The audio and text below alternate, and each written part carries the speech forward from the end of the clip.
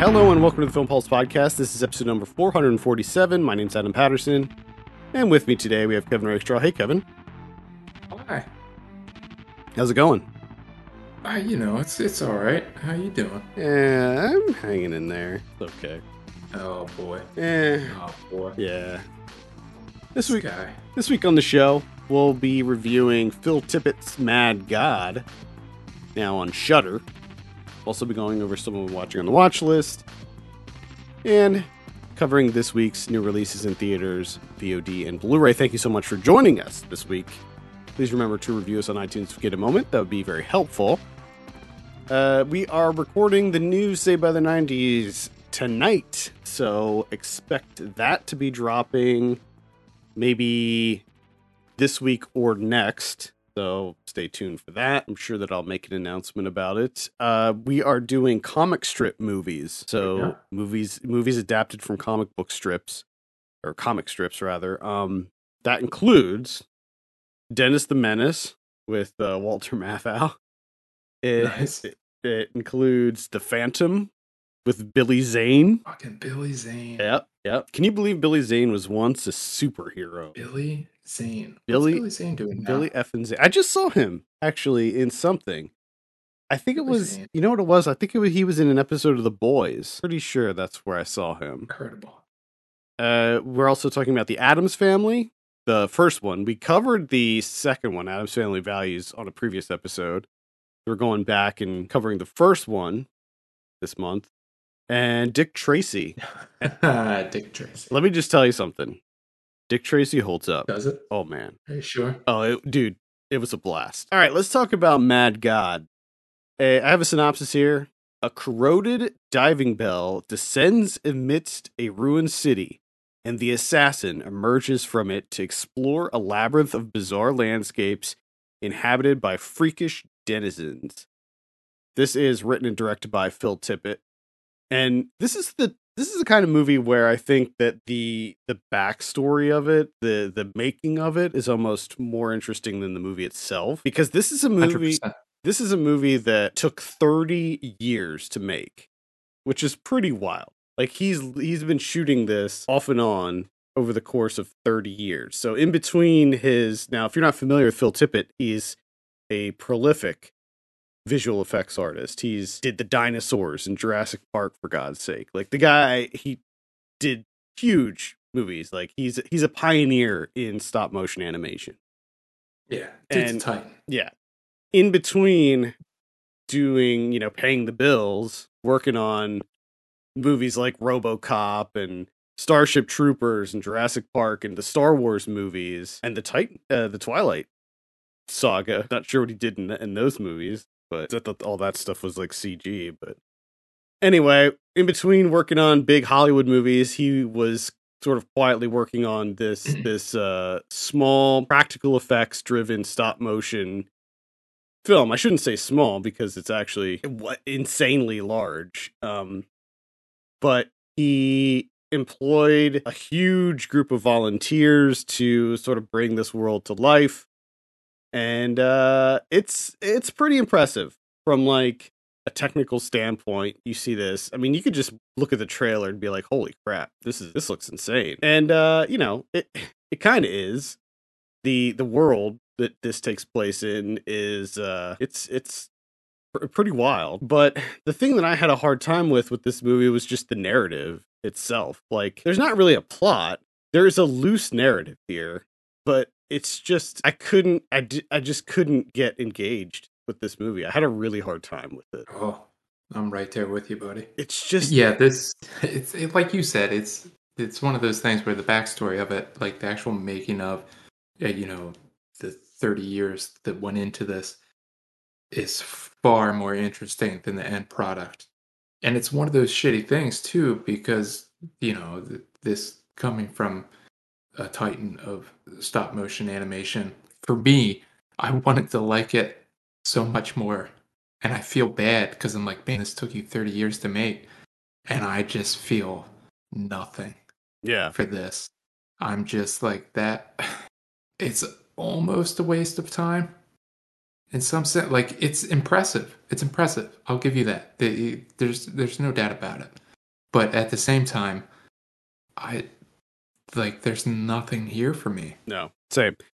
It's weird too. Like, so he shot this in like bits and pieces over the course of 30 years. So like he started working on it and then he stopped. He was shooting it on 35 millimeter and then he stopped. And I think that he let it go for like 20 years.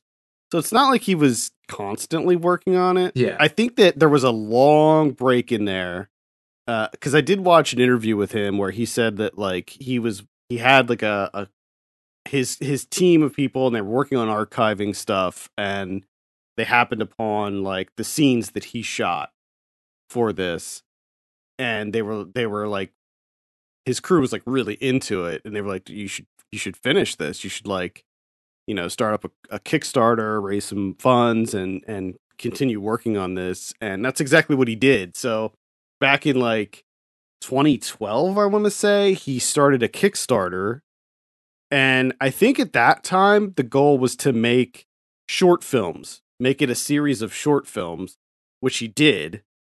And then this is the final end product. So it combines the short films that he made with additional footage. I think that I read it's about 30 minutes of additional footage.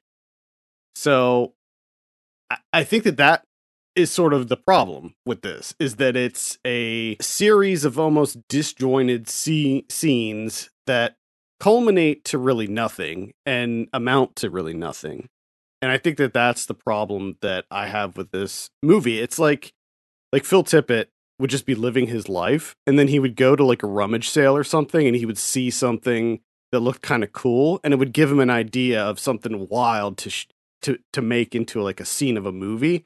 And then he would just do that and then fit it, like retrofit it into this story. Yeah.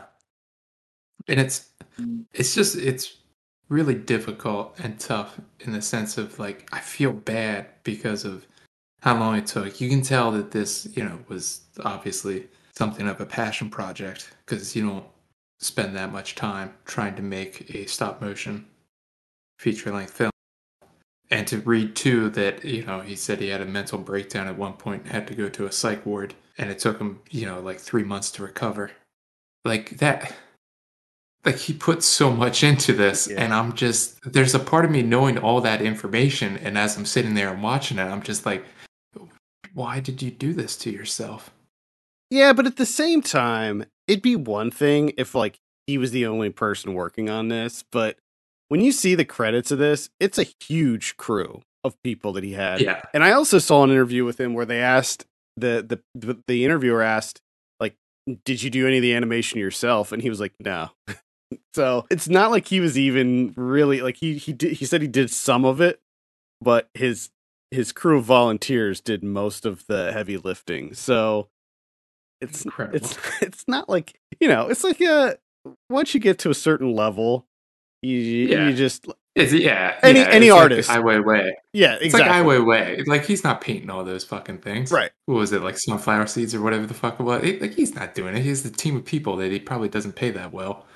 They're fucking painting that shit and he gets all the recognition. Right. Which is actually, it sucks, but it's just how it works. Like I understand that. I'm not criticizing Phil Tippett for his methods or anything like that, just to be clear. But yeah, I just feel a lot better now, not liking it. Now that you told me. I mean, he did do a lot of the I imagine the bulk of like the design work and like just putting together the scenes and stuff were probably all from his mind.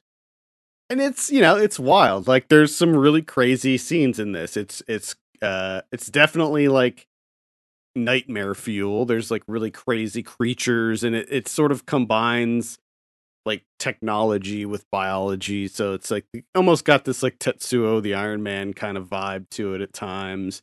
It feels old to me. Like I feel like back in the like maybe 90s, like early 90s or something, we used to have more movies that had this sort of aesthetic, that sort of industrial, like I don't know, like Gilliam-esque. Yeah, there's a lot of plumbing and a lot of wetness. Yeah, steam and everything's super dark. Pipes. It's just I there was a part of me that as I was watching this, and I'm thinking, okay, this is again coming back to the culmination of 30 years of work. However true that might be, but the painstaking work put into this for stop motion animation, and I'm kind of sitting there, you kind of realizing this nightmare world and all this stuff going on, and I'm just thinking, looking at the screen, like, okay, so like the main idea is just stop motion piss and shit. Is that what Yeah, that's kind of like the main focus? Because there's a ton of piss and shit in this movie. yeah, there is a lot of bodily functions and people getting smushed and like ground into paste, and Yeah. it's a pretty gross movie.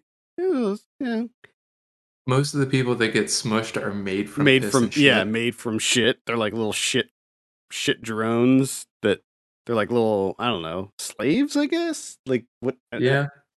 And then they just get mashed up and re Yeah, because like that's just like a whole like 20-minute sequence of just of these like different ways of them dying. yeah, these like gross little shit dolls getting killed in different ways, which begs the question, like, why? Like, what is the point of like creating these things and then like devising elaborate ways to kill them? Like, don't you just want them working on whatever you're working on? And I think that's the other problem I had with this, is that like you have all these moving parts and all these things that go together, where you'll see like one of these creatures getting made, and then you'll see them be put to work, and they're like, doing hammering things or doing something else, and then they get killed, and like their liquefied remains go into something else to do something else, and it's like all this very like clockwork like kind of system that's happening in this like subterranean world. But it's like, to what end? Like, I don't understand what any of it's for. Yeah, Like, and what's the purpose of the of these machines and these like assembly lines and stuff? And I think that's the thing here that's really confusing, because there's a part of me that wants to say that the world building is impressive in the sense that it's built and it and it's pretty intricate, right? Just visually, and it exists. But on the other hand, the world building is absolutely terrible because I have no idea what this world is. I don't know what's going on. There's so many layers to it because that thing descended for ages. We only spent time down in the bottom layers for the majority of this movie, and I just like I have no understanding of anything about this world. And I think that's where it becomes really problematic, because it almost goes out of its way to disengage you from what you're watching. Yeah, and that's a good point because there is another 15-minute stretch of just a baby crying. Oh yeah. That's it. It's just a baby crying.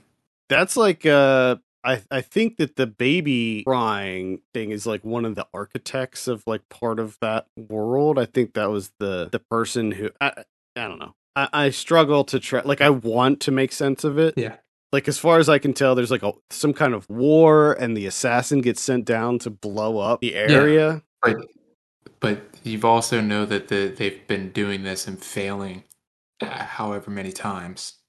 Well, when he gets, because there's so many suitcases. Right. When he gets to where he's supposed to plant this bomb, he sees that it's just like mountains of suitcases from assassins before him, and then like he gets caught. The thing that comes, he gets he gets caught by this creature, and then like dissected while he's still alive. Like, but he does it's like for an audience, but like the stuff that they pull out of him is like books and stuff. And I think that's a thing for me that doesn't work in that regard, is that I find myself in the midst of watching it, and then after watching it, I have no interest in trying to figure out anything and trying to decode anything. I was just like, okay, I'm moving on with my life. Yeah, that's how I felt too. Like with some movies that are a little obtuse or clearly have subtext to them, and you don't like pick up on it right away.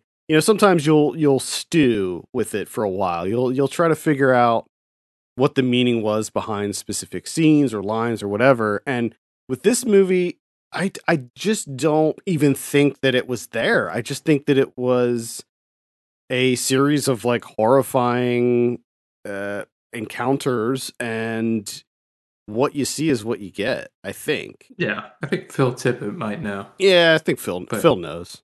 Phil knows what's up. No, maybe he doesn't. Maybe that's why he was in the psych ward.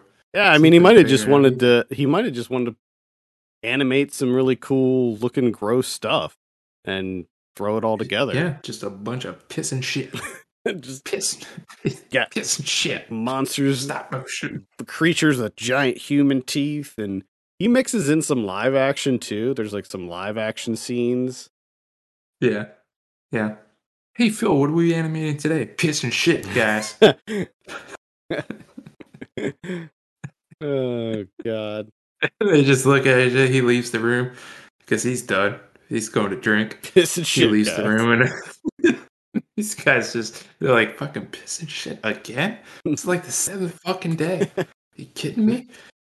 Yeah. Anyway, that's Mad God. Unfortunately, I really wasn't into it. I can't recommend it. No, no, thank you. Yeah, the animation's good, but I mean that's really all we're working with here. What are you gonna give it out of 10? Man, I don't know. Again, this is another tough one where you're like, because you know the work that goes into making something like this, but at the same time, like it's impressive, but it's not impressive. But it's also impressive because it's not impressive with how impressive it is inherently. So I'm like a 2, maybe a 2. That seems too high, but also too low. It's a movie that I just don't really want to revisit again ever. And the other thing is, this movie took me like a day and a half to get through. I stopped it due to work reasons, had nothing to do with the movie, but then like it took me a long time to like force myself to get back to it after I took a I break. could see that. I could definitely see this being a movie that if you stop it, you're probably not coming back to it. Yeah. It feels really long too. It's like an hour and 23 minutes, which is actually pretty long for an animated movie. Like most animated movies are not quite that long. It's rough. I'm probably sitting at like I don't know. I'm probably sitting at like a 2.5 as well on this one. I just couldn't get into it. Like it's got some cool stuff, I guess, but even that was like really rough for me to get through. Yeah. I'm just now remembering the extended sequences of 2 monkeys just screaming at each other and hitting each other with shovels. Yeah, it's just Taking a break from shoveling what? Shit. piss and shit. There we go. Piss and shit. Guys, we're animating 2 monkeys today. What are the monkeys doing, Tippett? They're shoveling shit and piss. Like fucking hell, Phil. God damn it. It should be noted that he's still like getting. I mean, he worked on like the newer. He worked on the Boba Fett show on Disney Plus. Like he's still got a tremendously great career, and he like I don't want my thoughts on this movie to be any kind of reflection on my opinions of Phil Tippett, because I think that he's like But yeah, no, it's just kind of fun to think about in terms of like, to me, I'm thinking like all the big stuff that he's doing. He's always going, to like George Lucas or Disney or whoever, and he's like, how about a scene?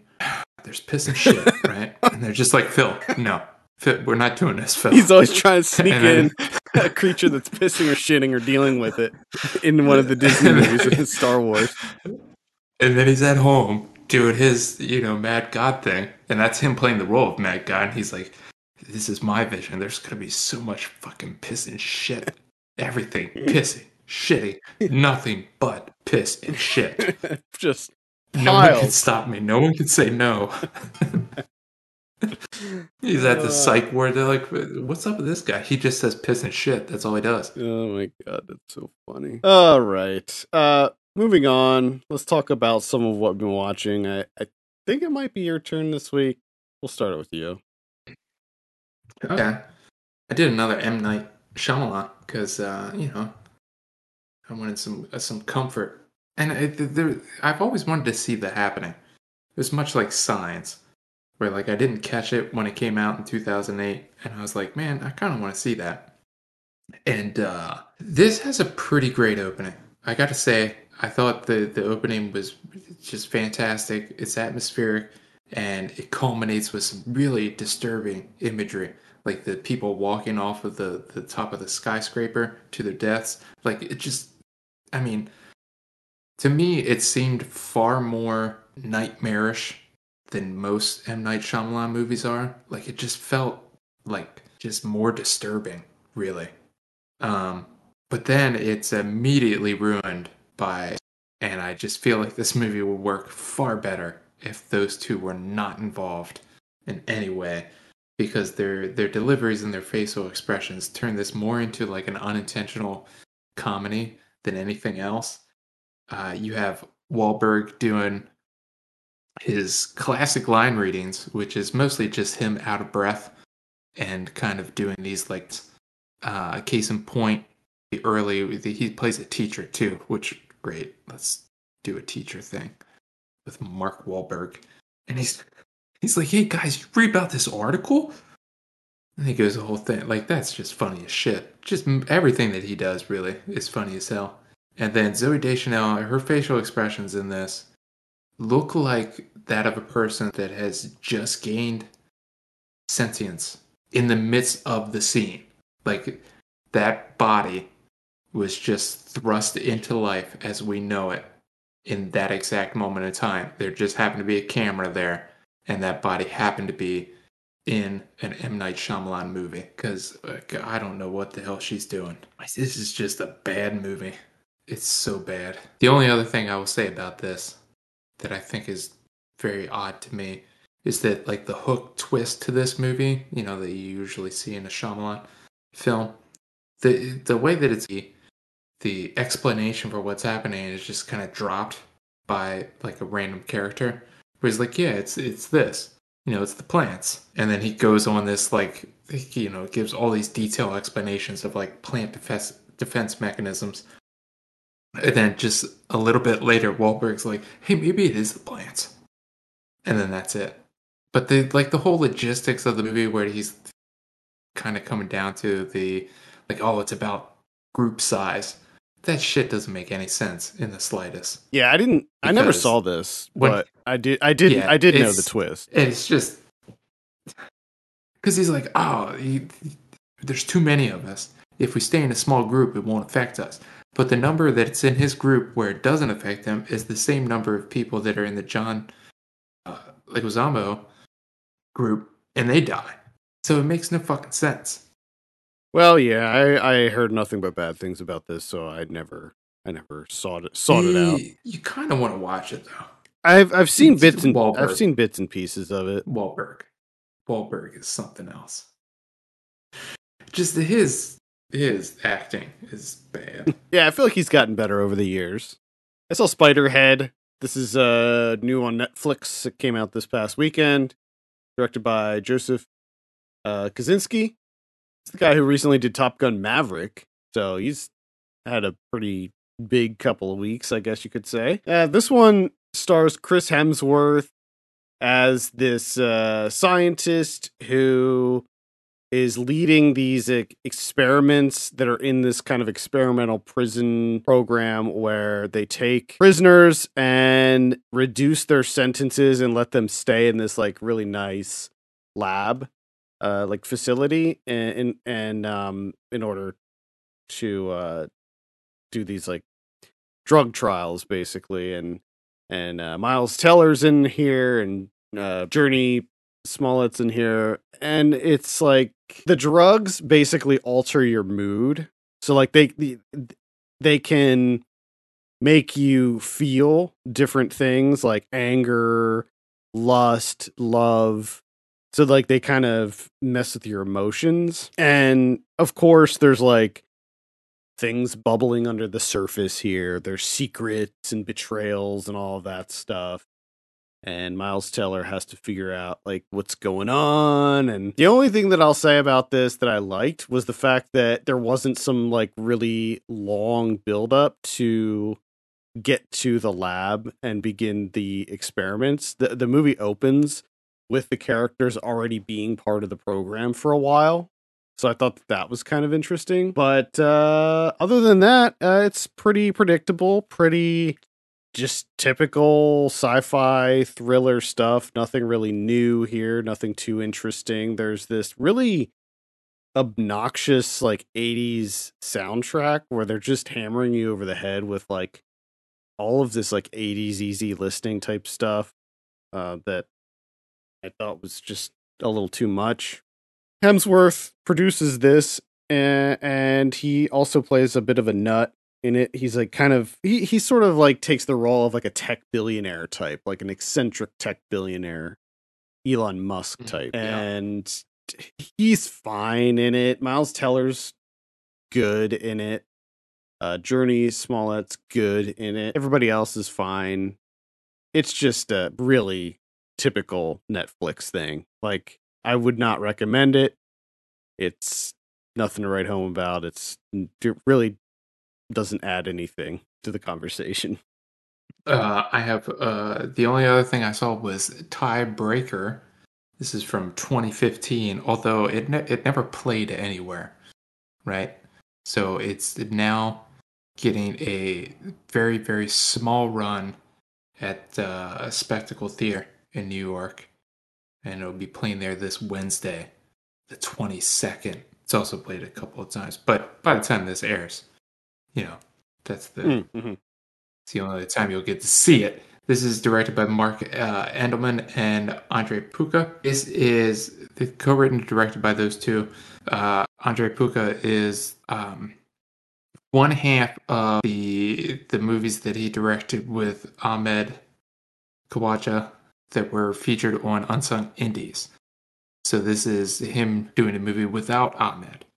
And it's a no-budget indie slice of life style production. Really, really the what was the I'm trying to think of the name of the movie that we watched for Slam Dance that was super low budget. It's like Don't Yell Fire in a Theater or whatever. Oh, yeah. It's along those lines.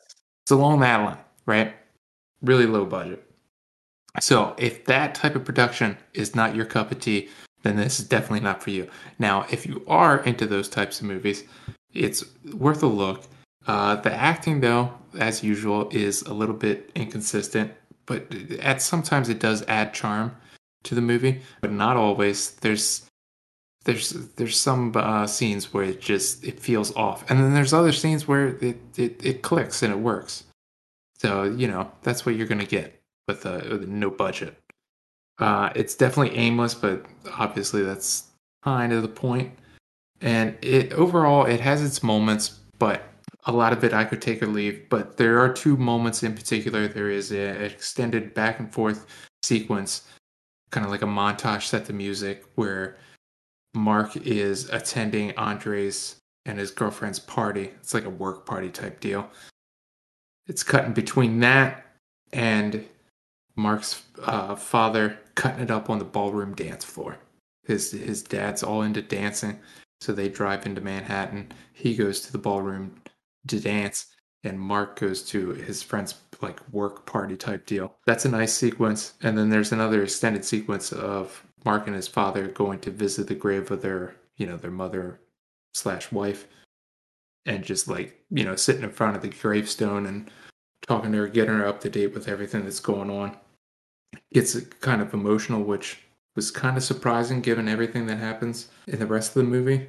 So, again, if you're into the no budget type deal, it's worth a look. If you're not into that, just stay clear, because this isn't the one that's gonna win you over. You know what I mean?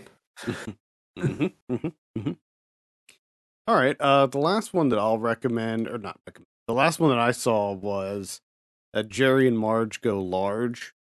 This came out this past weekend, I think, on Paramount Plus, and it's directed by David Frankel, stars Bryan Cranston and Annette Bening, Rainn Wilson is in there, as is Larry Wilmore.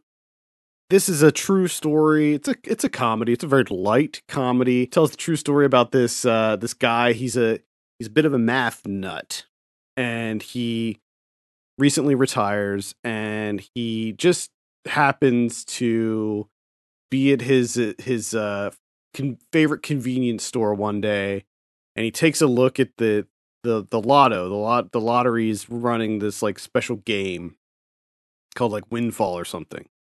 And he looks at the odds and he looks at like how the payouts work and all that stuff, runs some calculations, and he figures out that there's a flaw in the design of this lottery game where if you bet a certain amount or more, you will win. Like there's the probability is always going to be in your favor and you will always make money. So what he does is he tries it out first to make sure it works.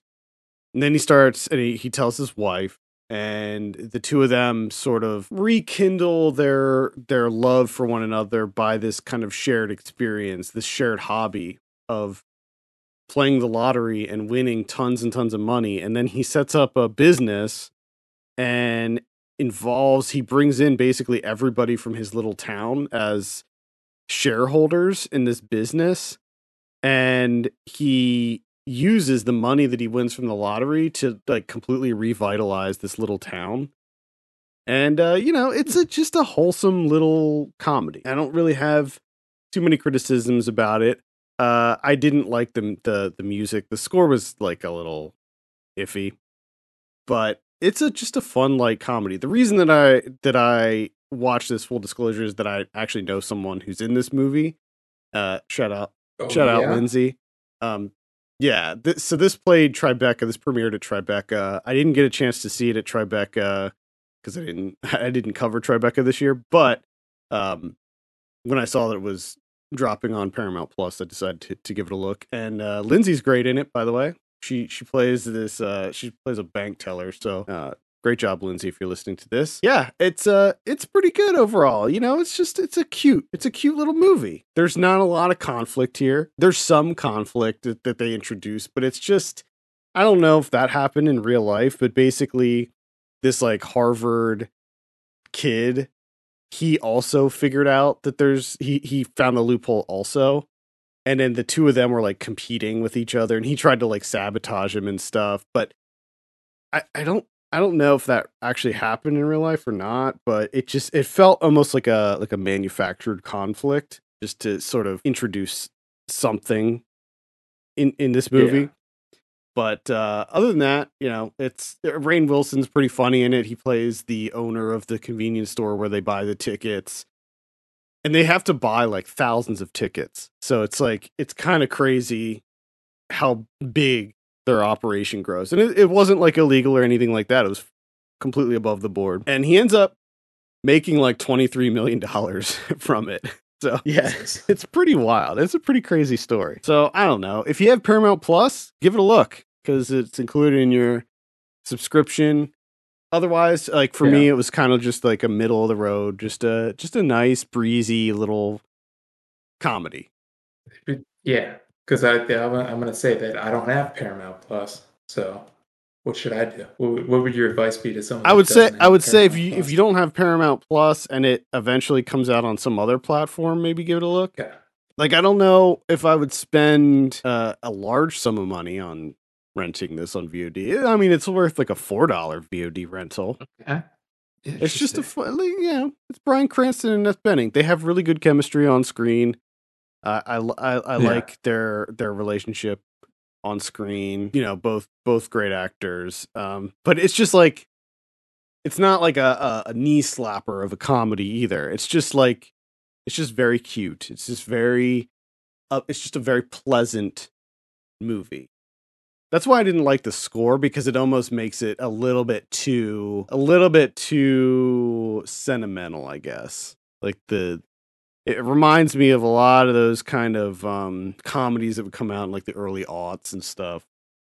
But David Frankel, I mean, this is the guy who did The Big Year and Hope Springs and The Devil Wears Prada and Marley and Me. So he's kind of, done these types of movies before. recently he did that Inventing Anna for Netflix, which I didn't see, but I heard was pretty good. Let's take a look at what we have in theaters this week. Got a couple biggies here. Elvis is one of them. Oh yeah. This movie No. looks so bad to me. So bad. Have you seen trailers for this? Uh, tiny bits and pieces. This just looks terrible to me. This just looks like maybe the worst thing. Yeah, it looks so atrociously bad to me. We also have The Black Phone coming out. Now, this one I actually am interested in. Yeah, this is the new Scott Derrickson one. I had never heard of this. This is the first I'm learning about it. With Ethan Hawke. Okay. Horror movie. Interesting. I'm a little pumped for this one. VOD this week on the 21st, we have The House in Between Part 2. I think that's a horror movie. Part 2? I didn't know there was a Part 1. Nor did I, but it's after Alice Jackson left her home due to a profound paranormal experience. World-renowned paranormal investigator Steve Gonsalves takes the case. I think it might be like actually a documentary, quote unquote. Okay. I think maybe he's like one of those ghost hunters guys or something. I think he's the one we met, actually. Oh yeah? Yeah. This, just to give you a heads up, the first one is on Tubi. If you want to get yourself caught up on the House in Between. I'm okay. Oh. I watched one of those. That one that was the same one you watched, like Yeah, the house. that one's so bad. The Devil House or whatever. And I was like, okay, this is the last one of these like ghost hunter movies that I'm gonna bother with. It's essentially all it is. The majority of these, although I haven't seen The House in Between, but I can imagine that it's a TV episode stretched out into a movie. Yeah. I think that's what it is. I did watch the trailer for this when I was adding it, and that's what it looks like to me. We also have Cyst coming out. Oh boy, that sounds disgusting. Yeah, it looks like it's a throwback kind of body horror movie. It actually looks pretty interesting. It is definitely like a horror comedy that I think that it takes place in like this, maybe the 60s, 70s, 80s, somewhere. It's not a modern film. It looks like visually looks like it could be pretty good. I'm not going to watch it, but I kind of like what they're going for there. On the 22nd, we have Chernobyl: The Lost Tapes. That's on HBO. That's a documentary. I guess they uncovered a whole slew of like new footage surrounding the Chernobyl disaster, so that could be interesting. Huh. On the 22nd, we have Love and Gelato. That's going to be on Netflix. Okay. On the 24th, we have a big one here, at least for me, and that's Flux Gourmet. This is it's the new Strickland, right? Yes, this is the new one from Peter Strickland, who I'm a huge fan of. So I will be checking this one out immediately. Maybe I can convince you to check this one out too. We can cover it. It sounds like it because the only other option is Cyst, and I don't think we want to do that. No, we're not going to do Cyst. No, Cyst, although honestly, it doesn't look bad. Cyst is not going to be for me. Yeah, Cyst is just something like, no offense to you as a movie, but I can't. Yeah. We also have The Human Trial. That's a documentary. We got Wildhood, which is on Hulu. Not sure too much about that. We got The Man from Toronto. That's going to be on Netflix. That's looks like an action comedy with Kevin Hart and Woody Harrelson. Like we haven't seen that before. Interesting. Yeah, I think Woody Harrelson plays like an assassin or something. It's just it's a story we've seen many times before. We also have Dawn Breaks Behind the Eyes. Oh yeah? Yeah. This is also kind of like a throwback horror movie that is sort of an homage to 60s and 70s European cinema. So this one could be interesting. I don't know. I have not seen the trailer. A woman inherits a castle. Come on. I do like some gothic horror. So come on. I have not seen the trailer for this or anything, so I don't know. It, Great it's poster. like they're. Now I do like the poster. I've seen that. There's just a really specific. I think there's specific requirements for movies like that. Like if you're going for that, you need to like adhere to certain criteria, and I Yeah. think that it's hard to do unless you have either like a really nice budget or like a lot of talent and a lot of really talented people working with the project. I think Peter Strickland actually is really good at crafting something like that. But Yeah, I feel like you got to take advantage if you get an opportunity and are allowed to film inside of a castle. You got to do it. You know what I mean?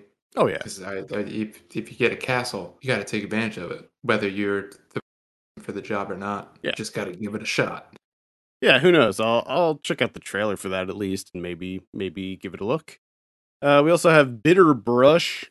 It's looks like some kind of like a western maybe. Yeah. We also have Murder at Yellowstone City. It is looks like a crime thriller, but it also may be a western.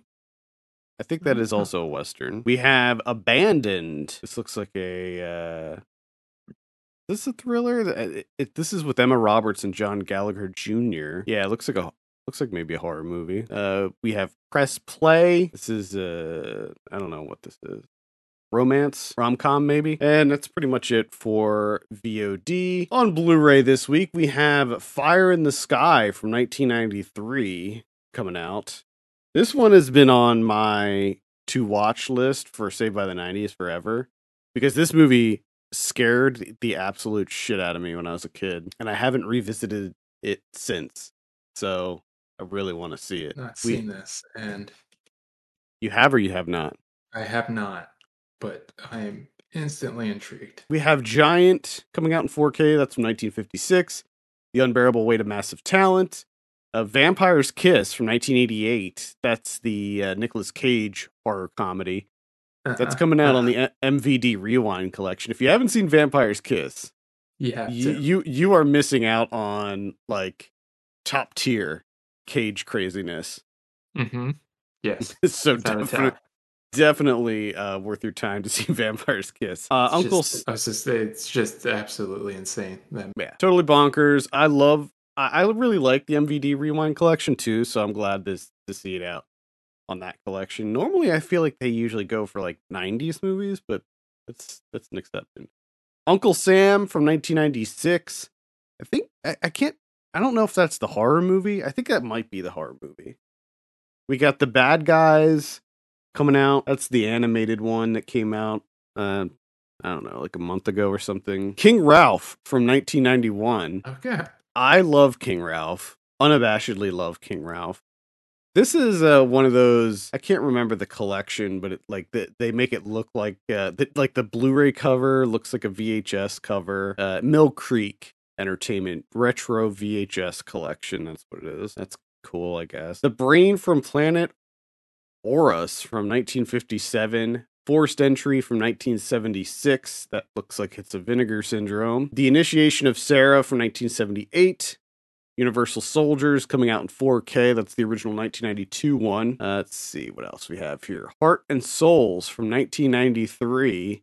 That's also coming out on the Mill Creek Entertainment thing. Heart and Souls. That's with Robert Downey Jr. I just now remembered this movie's existence, and I remember liking this a lot as a kid, but I bet I would hate it now. Heart and Souls. Edge of Sanity from 1989. That's an Arrow release after Yang from earlier this year. Monday Morning from 1990. That's going to be one of the MVD Rewind collection releases. Also, Groupie from 2010. The Cellar from earlier this year. That's on Shudder, so you can check it out there. You Are Not My Mother. Gold with Zac Efron from earlier this year. Ip Man The Awakening, the 37th entry in the Ip Man series. Escape the Field, Bleeding Audio from 2020. That looks like all the major ones. What about Criterion's? We got two. One's a big one. That's Gordon Parks' Shaft Woo! Hell from yeah. 1971. Richard Roundtree. Everyone knows Shaft. You kidding me? I don't need to tell you about Shaft. And then Stanley Kwan's Rouge from 1987 Hong Kong movie. All Get right, Criterion nice. Treat. Yeah, they're starting to get some Hong Kong movies in here. I like that. I like it too. Branching out. Hell yeah. All right, I think that's going to do it for this week. Thank you so much for listening. You can send us your questions and topics to podcast@filmpulse.net. You can follow us on Twitter @filmpulse.net and @filmpulsekevin. And if you have a minute, consider giving us a review on iTunes. That would be much appreciated. For Kevin Rakestraw, my name is Adam Patterson. We'll see you next week.